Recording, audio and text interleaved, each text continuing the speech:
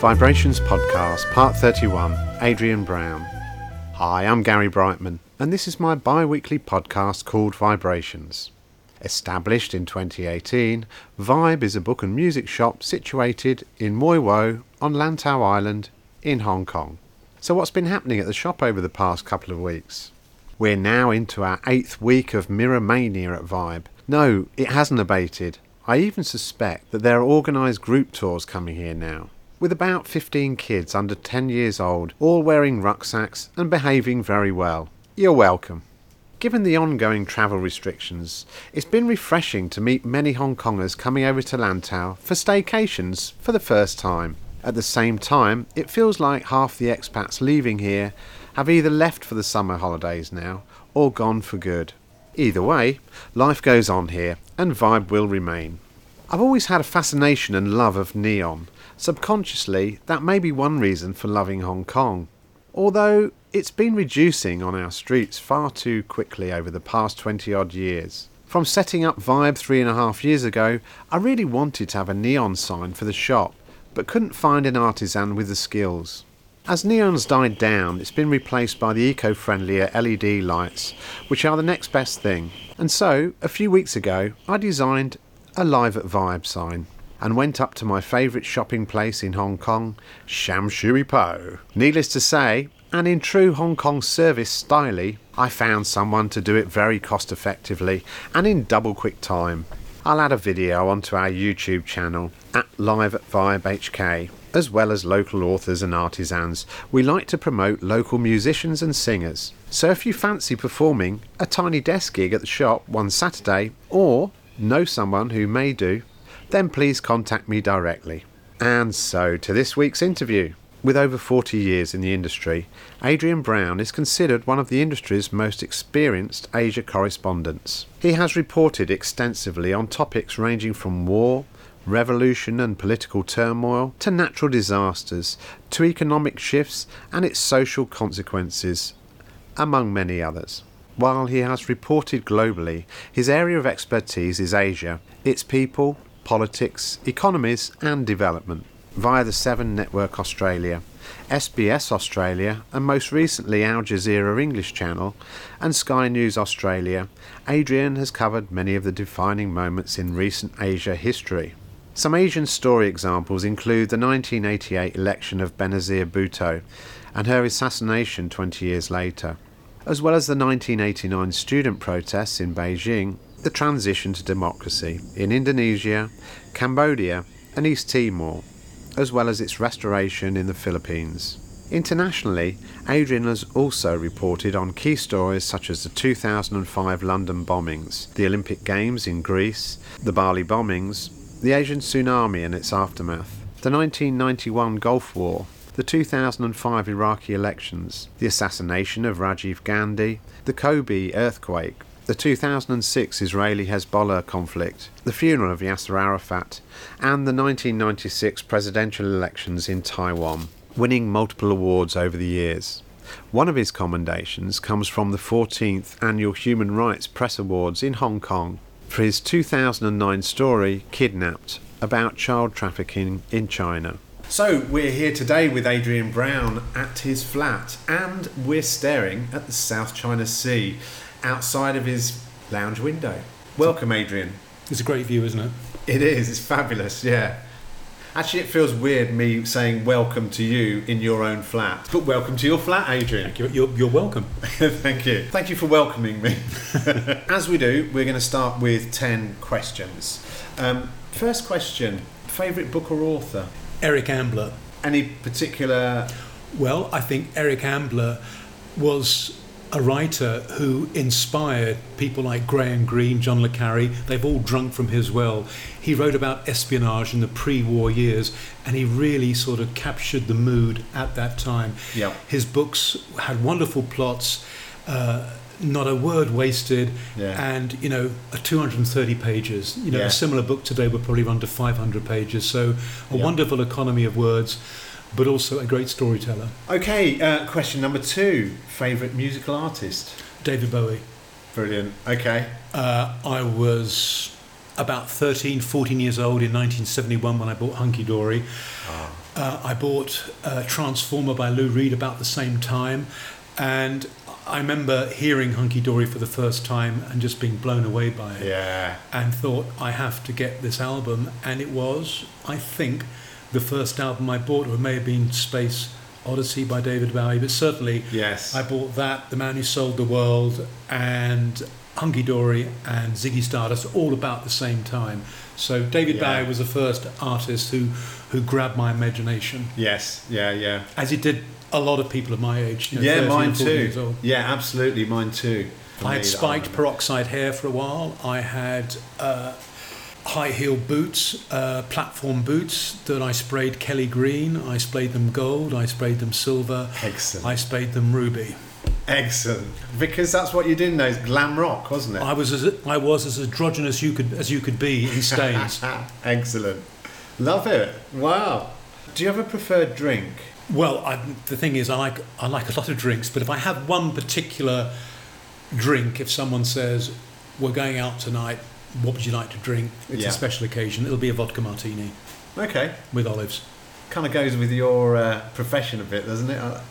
Yeah, perhaps, but it's a classic. It's nice. It's a classic cocktail. Yeah. And it never goes out of fashion. A bit like myself. Yeah. Yeah, nice. Like it. All right. So, do you have a life motto? Yes. It's a motto I've actually borrowed from an American, a guy called Lee Atwater, and he was a Republican Party strategist, and his motto was "Lay low, act dumb, keep moving." Yeah, that's good. Yeah. And that always stuck with me. So yes. I borrowed someone else's motto, but it seems to work for me, certainly in the profession that I have. Do you have a favourite Hong Kong walk? Yes, and it's a walk that I've really started to get to know during lockdown. My wife and I walk the Catchwater, and it's a walk that only people who really live on Lantau really know about. I don't have a great back, so it's flat.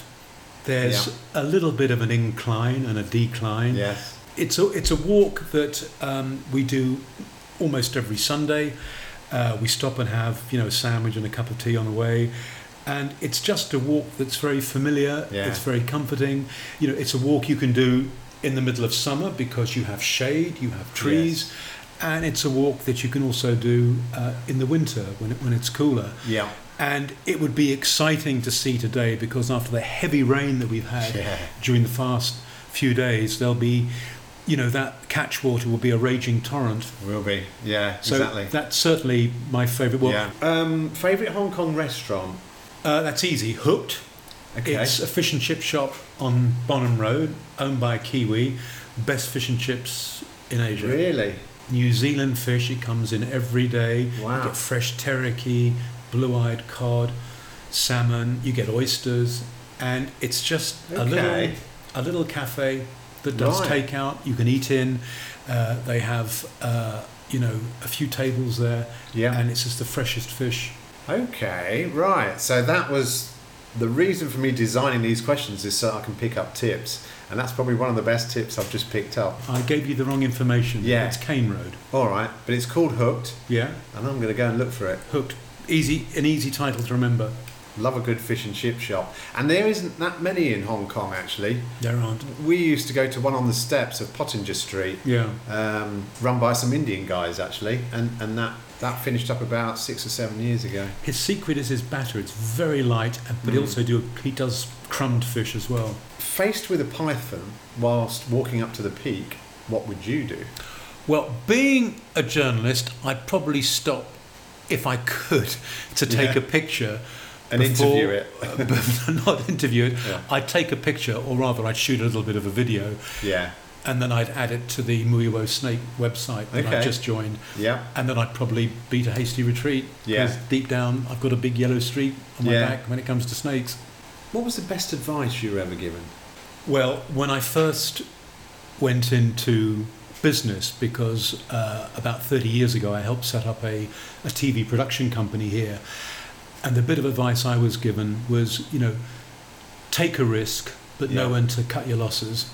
Okay, right, good. And that's always stayed with me, because it was like a freelance agency, so we'd often go off to overseas countries, making our own investments, spending our own money. Yeah. But after a while, you had to realise that perhaps this story wasn't going to work out for us after all. Yeah. So it's important to take a risk when you're a freelance journalist, but also to realise when to cut your losses. When to stop. Okay. Totally agree. Yeah. Favourite area of Hong Kong? I think Sai Ying Pun, because when I moved back to Hong Kong in 2009, that was where my wife had an office, and she kindly allowed me to rent space in her office. Yeah. And at lunchtime I go wandering around the streets of Sai Ying Pun, and to me it was a neighbourhood just bursting with character. It was old Hong Kong. There were no Starbucks, there were no Pacific Coffee, none of the big sort of Western brands, and I just sort of, it was a full old Hong Kong immersion, steeped in history. Yeah. Finish this sentence. I live in Hong Kong because no day will ever be a dull one.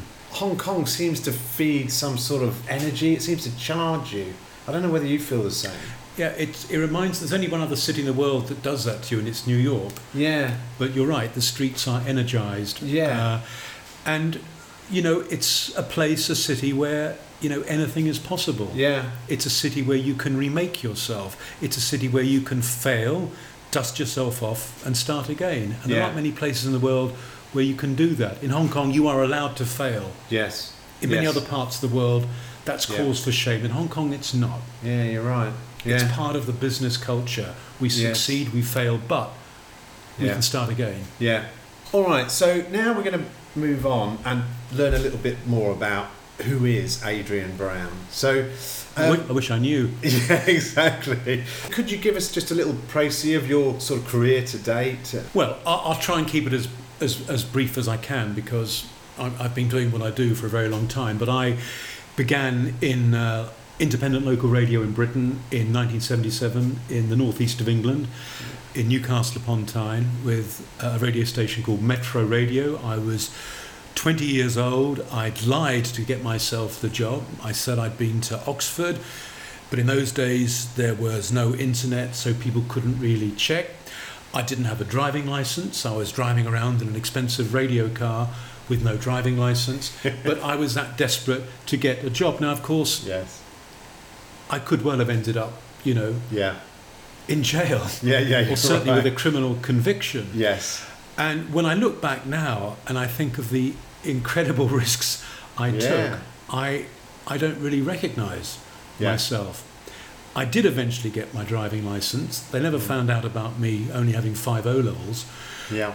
But it was a real steep learning curve for me, because this was the northeast of England. This was a tough part of the world, and it was a part of the world that was going through real industrial change at the time. And then, of course, in 1979, Margaret Thatcher became Prime Minister and basically shut down the north of England. Yes. Shipyards were closed, coal mines followed. Yeah. And what was really an industrial story became a very human story, because you were covering stories about whole communities that had been decimated. And, I'd grown up in the south of England, a Londoner, southerner through and through. Yeah. And there was a divide between north and south. So I'm glad that I spent time living and working in a part of the world that ordinarily I might not have gone to. Yeah. Yeah. And then from there I drifted into television, not because I actually wanted a job in TV. I liked radio, and but I worked for the BBC, and they let me go to London to work. After 5 years at Metro Radio, I joined the BBC. Right. And I got an apprenticeship, a sort of holiday reliefs job in London with the BBC for 4 months. Yeah. And I didn't want to go back. Yes. And they said, well, you have to go back. You can't stay in London. You have to go back to Newcastle. You'll be able to come back to London one day in 3 or 4 years. Well, I was 25 and said, no, I want to stay here. It's 1983. Yeah. London's a happening place. Yes. And so I resigned. And of course, in those days, when you quit the BBC, it was like resigning your commission. Yes. I remember him saying, I'll never work for the BBC again. This was the head of personnel. So I didn't have a job. And a friend of mine worked for a television news agency called Viz News, which is now Reuters. And he said they always need people who can string a few words together, except you've got to write words to pictures. Right. So I thought, well, I could do that. and it's like a sort of sub-editor, but a sub-editor for TV. Right. And so I got a job at this sort of strange, TV news agency. It was right out near Park Royal, next to the Guinness brewery. Yes, yeah. To the place where we stank of beer. And I did that for 9 months. But around about that time, breakfast television was starting in Britain. Yeah. And there was a station called TV-AM. Yes. And that was on the ITV network. Yeah. Good Morning Britain, which of course is what it is today. Yeah. And at that stage, it was in terrible financial trouble, and people were walking around the building looking for the highest point to jump from. Right. So I thought, that's where I could get real TV experience. Even if the station lasts another couple of months, I'll get some real experience rather than sitting in this box in Park Royal. So I applied and got a job as an overnight writer. But it was very risky because no one knew whether TVM was going to survive. And then it was taken over by Kerry Packer. That's right. Pumped money into it, and a character called Roland Rat, and the rest is all history. Yes. So, and I got my break as a sort of TV reporter on the night that the then Princess of Wales went into labour and gave birth to Prince Harry in September 1984. And it was on the early hours of a Saturday morning, a skeleton team on. And the editor looked at me and said, you go and stand outside and do a live report. But TVM was still so broke at that stage, we couldn't afford to send a satellite link truck. Yeah. So they sent a dispatch rider to collect the tape from the cameraman after I recorded my camera statement, my piece to camera. Excellent. And I did it incredibly in one take because I thought, well, what would I do if I was in radio? Yes. Pretend the camera's not there, pretend that glass and metal's not there. Yeah. And just talking to the microphone, and I did. So I owe it all to Prince Harry, actually. That's brilliant. And then I got a job as a reporter, and I owe another break to another royal, which is Sarah Ferguson. Okay. In about early 1986, the rumours were that she was seeing Prince Andrew. Yes. And they were going to get engaged, and I thought, how can I get a picture of her? Because my editor assigned me to this very, very important story. Who is Sarah Ferguson? What can we find out about her? And I rang my dad, because he was also a Fleet Street journalist. Okay. And knows a thing or two about how to handle yourself in a situation like this. He said, roses. He said, no woman will ever turn down roses. 50 yellow roses, he said, is my advice, old boy. Wow. So thanks, Dad. So I went off, bought £50 worth of yellow roses. Yeah. Turned up at her house in Clapham. Yeah. Knocked on the door, she opened wearing a 90. Oh my God. And she said, oh, they're lovely. I said, well, they're for you. I just wanted to say congratulations on the engagement. She said, well, I can't say any more, Adrian, but I'll put these by my bed. Anyway, it was all caught on camera. And the next day, the Sun newspaper ran a headline that said, Fergie's secret admirer. And it was you? It was me. Excellent. After that, they decided that they'd try me out as a presenter. Yes. Yeah. Of Good Morning Britain. Talk about green and wet behind the ears. Yeah. So there I was sitting on the very sofa where Piers Morgan was sitting until a few months ago. And it was a disaster. I had very little experience. I would always look at the wrong camera.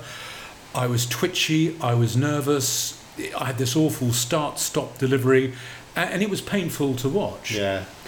And after about 7 weeks, I went to the boss and I said, I don't think this is working. And he was Australian. He said, yep. He said, I'm 60% right most of the time, fella, but you're in the 40%.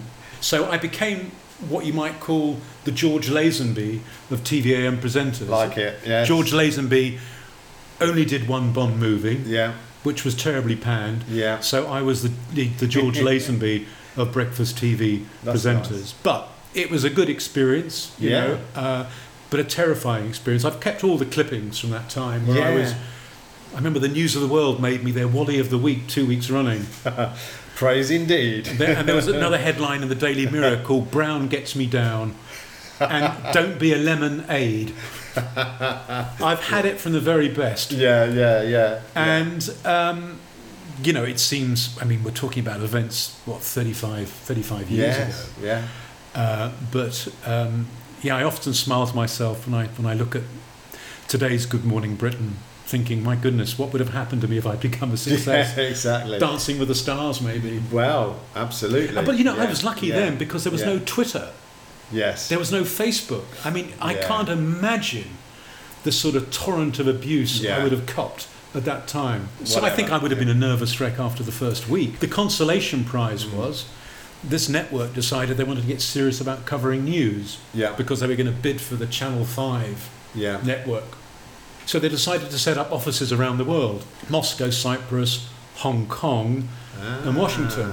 Okay. And I put my hand up to go to America because I thought that's the place to be. Yeah, and it kind of was in those days, wasn't it, I think? And they said, no, you're going to go to Hong Kong. And I thought, Hong Kong? What on earth happens in Hong Kong?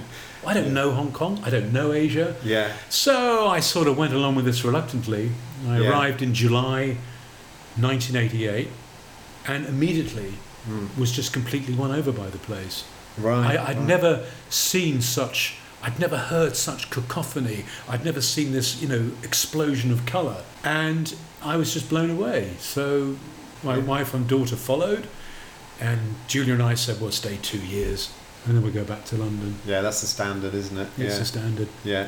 The station eventually folded in 1991, and I was acutely aware that the economy was not in a good shape back in Britain. So I thought, you know what? I'm going to stay. Yeah. And that's the point. Hong Kong was one of those places where you could do that. It was easy being a Brit. Yes. Coming into Hong Kong, get a visa straight away, stay forever. So we decided, the cameraman and I worked with, to set up our own little production company. Now, I think that would have been very hard to do in many other parts of the world, but within a few days we were a company that was a limited company. We were registered. Yes. We were getting work. Yeah. Because we were in the right place. The handover was coming. China was bidding for the Olympics. Elections were going to happen in Cambodia. There was an awful lot going on in this part of the world. Elections in the Philippines after the downfall of the Marcos regime. So suddenly it was right place, right time, but also right city because it's Hong Kong. It strikes me, just everything you've just gone through. You're pretty gutsy, really, aren't you? You don't do the predictable. You tend to, your own mind. Well, I've had no career path. Things have just happened. I've been lucky. Yeah. But I never sort of, at 21, said, I want to be a producer by 25, a correspondent by 30, a presenter by 40. I never had that. Yeah. I've just gone with the flow. And I've been very lucky because very few of us get to do what we actually enjoy in this life. I mean, as a correspondent, I've spent so much of my time covering people doing such miserable jobs every single day, and they're the brave people. I blow in and blow out of their lives. So there you are in 1993. You've set up your own production company, and you're getting gigs. with my partner Mark Erder, Mark APV, which is still going. Okay. So where do you go to from there? Well, we started doing a lot of news work, oddly enough, for Australia, for Channel 9. Okay. That's because the guy who ran TVAM went back to run Channel 9, and the Australians at that time were very interested in news from Asia. The Prime Minister of Australia was Paul Keating, who actively wanted to get more engaged with Asia.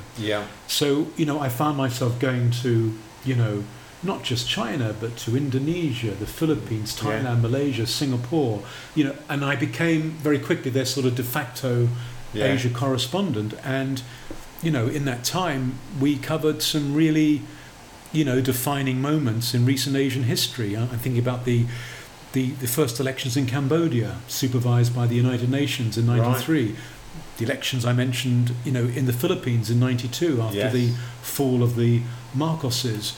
The first democratic elections in Indonesia after the toppling of Suharto, the elections in East Timor, which led to independence for East Timor, Benazir Bhutto becoming Prime Minister of Pakistan in 88, her assassination almost more than 20 years later, the election of Rajiv Gandhi, another South Asian dynasty story. So we were covering all these momentous events, including the tumultuous events in China in 1989. Tiananmen. So I've been very lucky in what I've covered. I've covered history. Thankfully, I can still remember most of it. Yes, exactly. I'm a broadcast buccaneer, and I was able to do what I did, as I say, because of Hong Kong. Hong Kong accommodates people like me. Back then, to be honest, to Hong Kong, it was a media centre. If you remember, in the early 90s, you had CNBC setting up, Asia Business News setting up, Star TV setting up. There was the Eastern Express. There were new media organisations being created all the time here. So we must remember that, at that stage, Hong Kong was the media centre for Asia. Sadly, today, that's no longer the case. So let's go back to sort of mid-90s. You're running this... Helping run APV, yes. So APV, my partner, Mark Erder, was the financial brains behind the company. He's the one that made sure that we were profitable.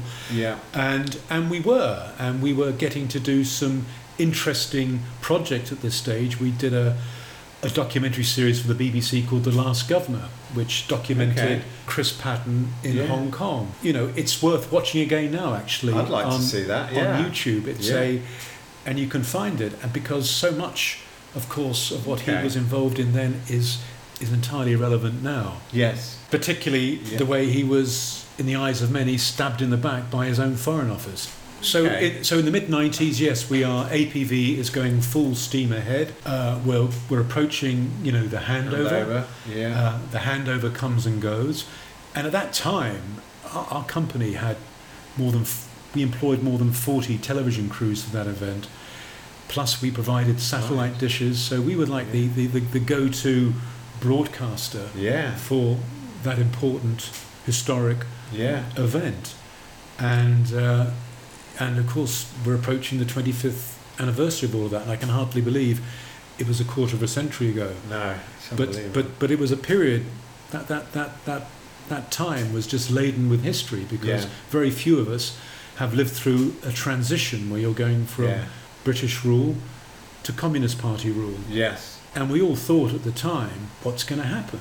Should we move to Singapore? And I remember on the morning of July the 1st walking back to my flat in Ventress Road and seeing all the red Chinese flags hanging from hundreds of balconies, thinking, wow, it's happened. Yes. But 2 days later, the flags have gone, and it was like Hong Kong was winking at you, saying, it's all right, we can get back to normal now. And to be honest, nothing really changed, because I think we were distracted by the financial crisis that followed. If you remember, there was the Asian financial crisis. There was a crash, wasn't there? And, the baht crashed, the rupiah crashed, and of course those events led to the toppling of governments, like the one in Indonesia a year later. Yes. So, through the 90s, we are covering the transformation, political and economic, of Asia. But in 2001, it was a reminder of old wars that don't go away. I went to Afghanistan to cover, the US-led effort to dislodge the Taliban. And now, 20 years later, the Americans who went charging into Afghanistan are charging out, and we are back to where we were 20 years ago, with all the sad parallels of Vietnam and Cambodia. Yes. So let's pull it back to Hong Kong. So you're in Hong Kong around time of SARS 2003 or whatever. You head to Beijing at some point in time, don't you? You spent many years in Beijing. SARS is another sort of pivotal moment in my life, because after SARS, which was a difficult period, particularly for small businesses like the one I was involved in, although we were busy because TV crews weren't allowed to come to Hong Kong because it was effectively a diseased port. So we were working for the likes of the BBC, Discovery, National Geographic, who all wanted their own documentaries on what it was like to be in Hong Kong at that time. When that ended, I got a call out of the blue offering me a job in Australia, and I thought, you know what? Actually, after the last 6 months, why not? So I moved to Australia, to Sydney, at the beginning of 2004, for 5 years. And I think, if truth be told, within a few days of arriving, I think I've made a mistake here. And within a few months, I suddenly missed the anarchy of Asia. I mean, Australia is lovely, but I found it, on some levels, a bit one-dimensional, a bit too suburban. I thought, what's not to like? There are barbecues, there are beaches. It's kind of perfect, isn't it? But something was missing, and I think part of it was I was a middle-aged Pom. I should have gone there when I was 30, but there was I, middle-aged, And I think it's timing. I don't regret going because I love Sydney and I've got a lot of good friends in Sydney. I've got family there. But funnily enough, I have a better relationship now with Sydney than I didn't live there than I did when I did live there. Yes. So back to Hong Kong, So 2009. I came back to Hong Kong in 2009. And it was just a joy to be back. Yeah, yeah. And by then, my wife had moved to Mui Wo. Yeah.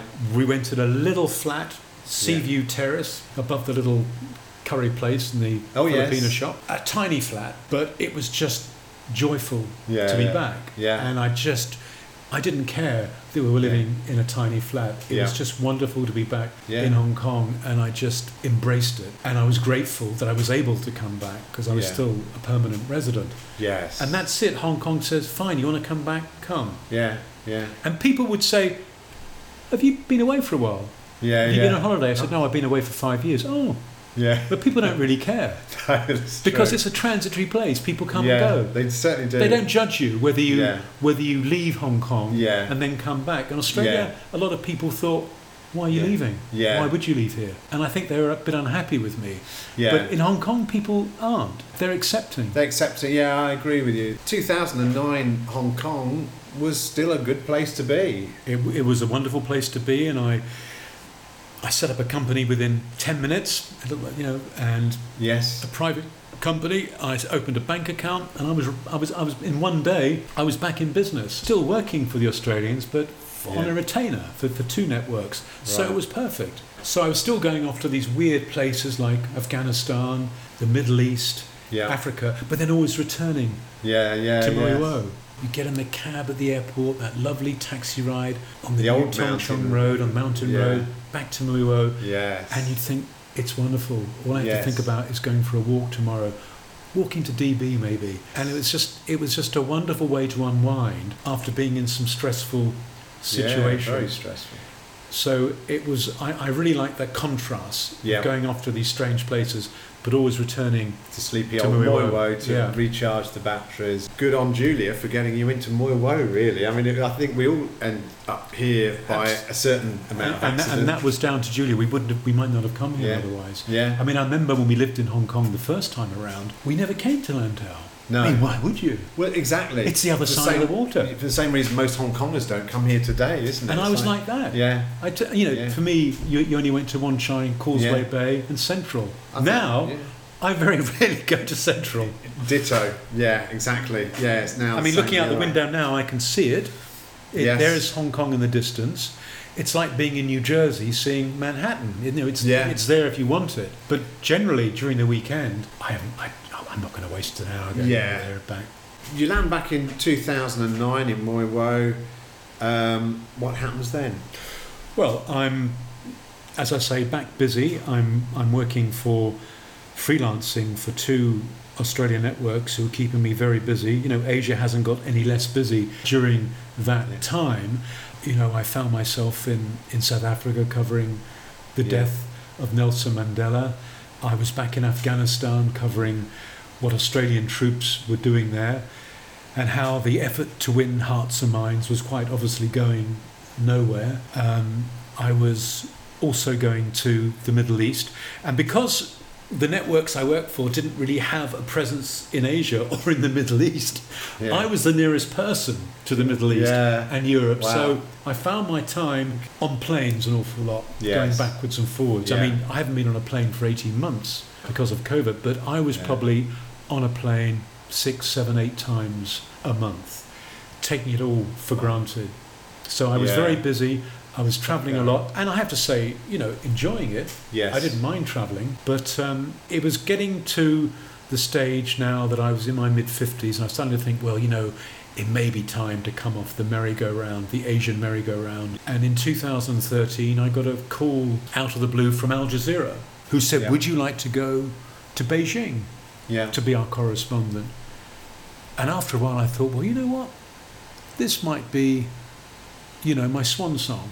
I'll be based in one country rather than trying to cover 50, and it gives me a chance to end my career the way I began it, which is a correspondent. So you go out in a bit of a high, and being based in Beijing for a major network is prestigious. Yeah. And it was a privilege, and I stayed for 5 years, coming backwards and forwards, of course, to Hong Kong. Whenever I could find a story in Hong Kong, I'd come back. Yes. So I came backwards and forwards a lot. Yeah. Of course, Julia was coming up to see me in Beijing, and I was coming back here to see her whenever I could, because really it's only a hop and a skip away. Yeah. But I'm glad I did, because I got to see the world very much from the China point of view, especially when it came to Hong Kong. Yes. So in 2019, when I came back, I was able to see it from both sides, from the viewpoint of China and also the viewpoint of those in the street who were protesting. And I hope that enabled me to give a sort of a balanced picture. I think I might not always have been factually correct, but I've always tried to be balanced. Yes. Hong Kong at that time, and even really up until the last couple of years, is still Hong Kong that we knew and loved. And then you come back around 2018. 2019. I came June 2019. Smack bang. Bringing the three horsemen of the apocalypse with me. Yes, that's right. Actually, just going back, one question I have. So, 2014, you're in Beijing. Yeah. When we have the umbrella movement and things then. And I came back to report on Occupy. Okay, on Occupy Central. So, did you pick up on the vibe in Beijing, feelings of what's happening in Hong Kong? Why are they doing this? What's motivating? Yes, and in Beijing at the time, you have to remember that a lot of the images, what was happening in Hong Kong, was being controlled. The narrative was not really reaching ordinary people in China. They were seeing it in Shenzhen, in Guangdong province, because you can receive local TV there, so they knew what was going on. Yeah. And if you remember at the time, there were still plenty of Chinese coming across the border into Hong Kong to shop and also just to gawp, to look at what was going on. Yes, Because of course, this was something that they would never see on their own streets, and yet this is supposed to be a Chinese city. And the Chinese people always scratch their heads when it comes to Hong Kong. They're not quite sure what its status is. They say, and I think most of them still think of it as actually being separate. Yes. But they're confused because it's also a Chinese city. I remember doing interviews with people in Beijing at the time, asking people in the streets, what do you think about the protests in Hong Kong? Yeah. And they were ambivalent. To them, it's like a British Prime Minister being concerned about a small protest in Swindon. Yeah. I think at the time, they thought this is not going to bring down China. I think the government was obviously alarmed and concerned. Yeah. But at the same time, it was peaceful. But in the eyes of China's government, when students gather on the streets, that causes unease because they have bad memories of what students can do and what it can lead to when students gather on the streets. Yeah. So there's no doubt that it was a wake-up call, but we can have, without getting sort of too political here, I think that there was a wake-up call in Beijing. They were concerned, and I think it did start to raise serious questions about what needed to be done to bring Hong Kong back into line longer term. Yeah. Because remember, 2 years earlier, President Xi Jinping had taken over, and China was already starting to go in a different direction. Yeah. And Hong Kong presented another reminder that this is a Chinese city that has to, live and abide by, the diktats from Beijing. Yes. 2019, you come back to Hong Kong. A lot's changed by this time, and we're living with some of the demonstrations, or the start of the demonstrations. You're still working for Al Jazeera in that time, but now you're transferred back to Hong Kong contracts fully. And that's where you've been sort of for the last 2 years, really. That's where I've been, yes. So I'm back here. I'm sort of semi-retired, still keeping my hand in, but it's like that Godfather movie. Every time I want out, they suck me back in. Yeah, exactly. Or the Blues Brothers. Yeah, the Blues Brothers. So I don't think you ever really retire as a journalist, because I still wake up in the morning and I'm interested in what's going on. Yes. The difference is I've spent so much of my career covering events outside of Hong Kong. Yeah. But for the past 2 years, I've been covering events in my home city. Yeah. That's been hard. So it's led me to feel conflicted sometimes, because I'm in the streets and I'm watching vandalism, I'm watching windows being smashed, and there's a side of me that's angry, there's a side of me that's sad. You know, it is not my city. I live here. It was very hard coming back at the end of the day, you know, reporting on your home city tearing itself apart, because it is your home. You know, and we all live and breathed what was going on at the time. Yes. Wondering, how does this end? And none of us realising that perhaps it was going to end the way that it quite did, because there was worries that they were going to have tanks sent across. I never thought that would happen. Yeah. But in a way, I always realised that there's going to be a price to be paid for all of this. At the end of the day, there will be a price to be paid. Yeah. And last June, you know, that price was paid. Yeah. Yet, in spite of all that's happened, you know, I tell friends it's still a great city. Yeah. You know, me too. you know, in spite of Hong Kong with China's ever tightening controls, it is still a good city. I mean, I can still, for now, access whatever news site I want to. Yeah. I can go and eat whatever food I want to eat in Hong Kong. Yes. Yeah. I can still watch pretty much what I want to watch on satellite TV, internet Netflix, access, whatever. You know, that's not the case on the mainland. So there is still a difference. But I worry that the trend line might be towards greater control in the future. That hasn't happened now. You know, I'm not seeing a mass exodus of people I'm seeing a few individuals going, particularly people with children. I spent Monday morning at Hong Kong International Airport doing a story about some of the people who are leaving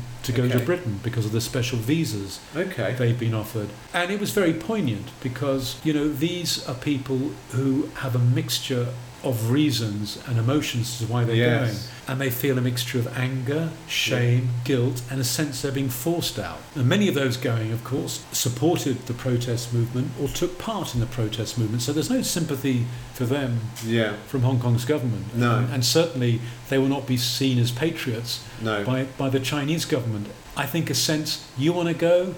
Go, And guess what? There's an inexhaustible supply of people across the border who can do your jobs. But it was to me a very sad symbol.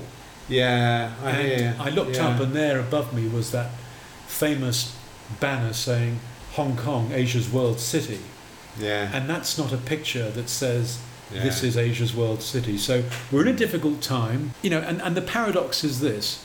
Yes, there is unease about what is happening at the moment, and yet the split screen picture is of a stock market that's largely been going gangbusters, of red capital pouring into Hong Kong, IPOs bonanza still, you know, when I came here to Hong Kong, there are a handful of Chinese companies listed on the stock market. Now it's about 1,200. I mean, so you know, that shows you that for now, this place does remain important to China as a place to raise money. Yeah. What I worry about is the future, because people start talking.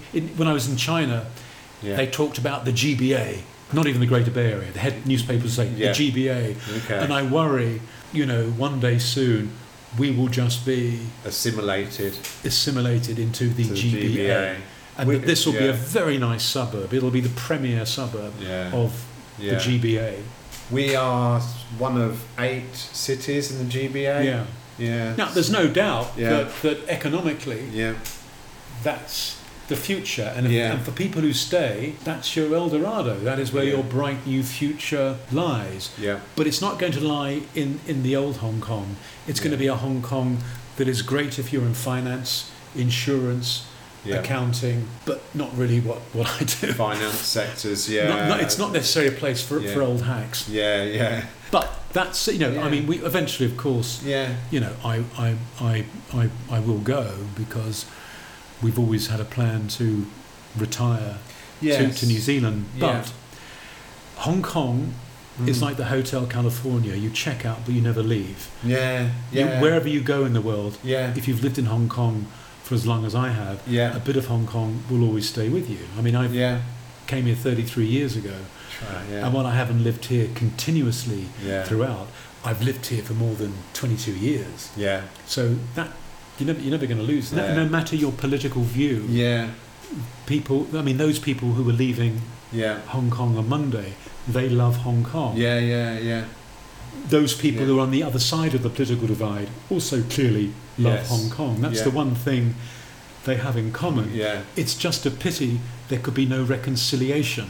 Yeah. Some middle ground. And I think Yeah. that's what you need. There Yeah. has to be some form Yeah. of reconciliation and an Yeah. understanding as to why what happened in 2019 happened, Yeah. so that we can learn lessons from that. It just remains for me to say, Adrian Brown, thank you very much for talking to me today. Thank you for talking to me. I've enjoyed it very much. It's strange to be the one who's being interviewed, but I enjoyed it. You can listen to all our Vibrations podcasts published on Spotify, Google Podcasts, Apple Podcasts, Podbean, Amazon Music, TuneIn and Alexa, Stitcher, Listen Notes, Player FM, SoundCloud and a few others. Or you can watch on our YouTube channel under Live at VibeHK, or follow the links from our website at vibehk.com. Our next podcast will feature an interview with Shirley Johnson of Tong Fooker fame. The opening and closing music is from my good mate in Tong Fook on Lantau Island, Peter Millwood. It's called Green Island Dub by Celestial and is on the Retrospect vinyl album, on sale at Vibe. Finally, a reminder that Vibe is open 7 days a week, every day of the year from 12 noon until approximately 6:30 p.m. Well, that's it for another week. Thanks for listening to the 31st Vibe Book and Music Shop podcast called Vibrations. I'm Gary Brightman. You get my vibe? Can you imagine what this old island must have looked like to those Dutch sailors when they first saw it? Fresh green. Like a dream of a new world. They must have held their breath. Afraid it would disappear before they could touch it.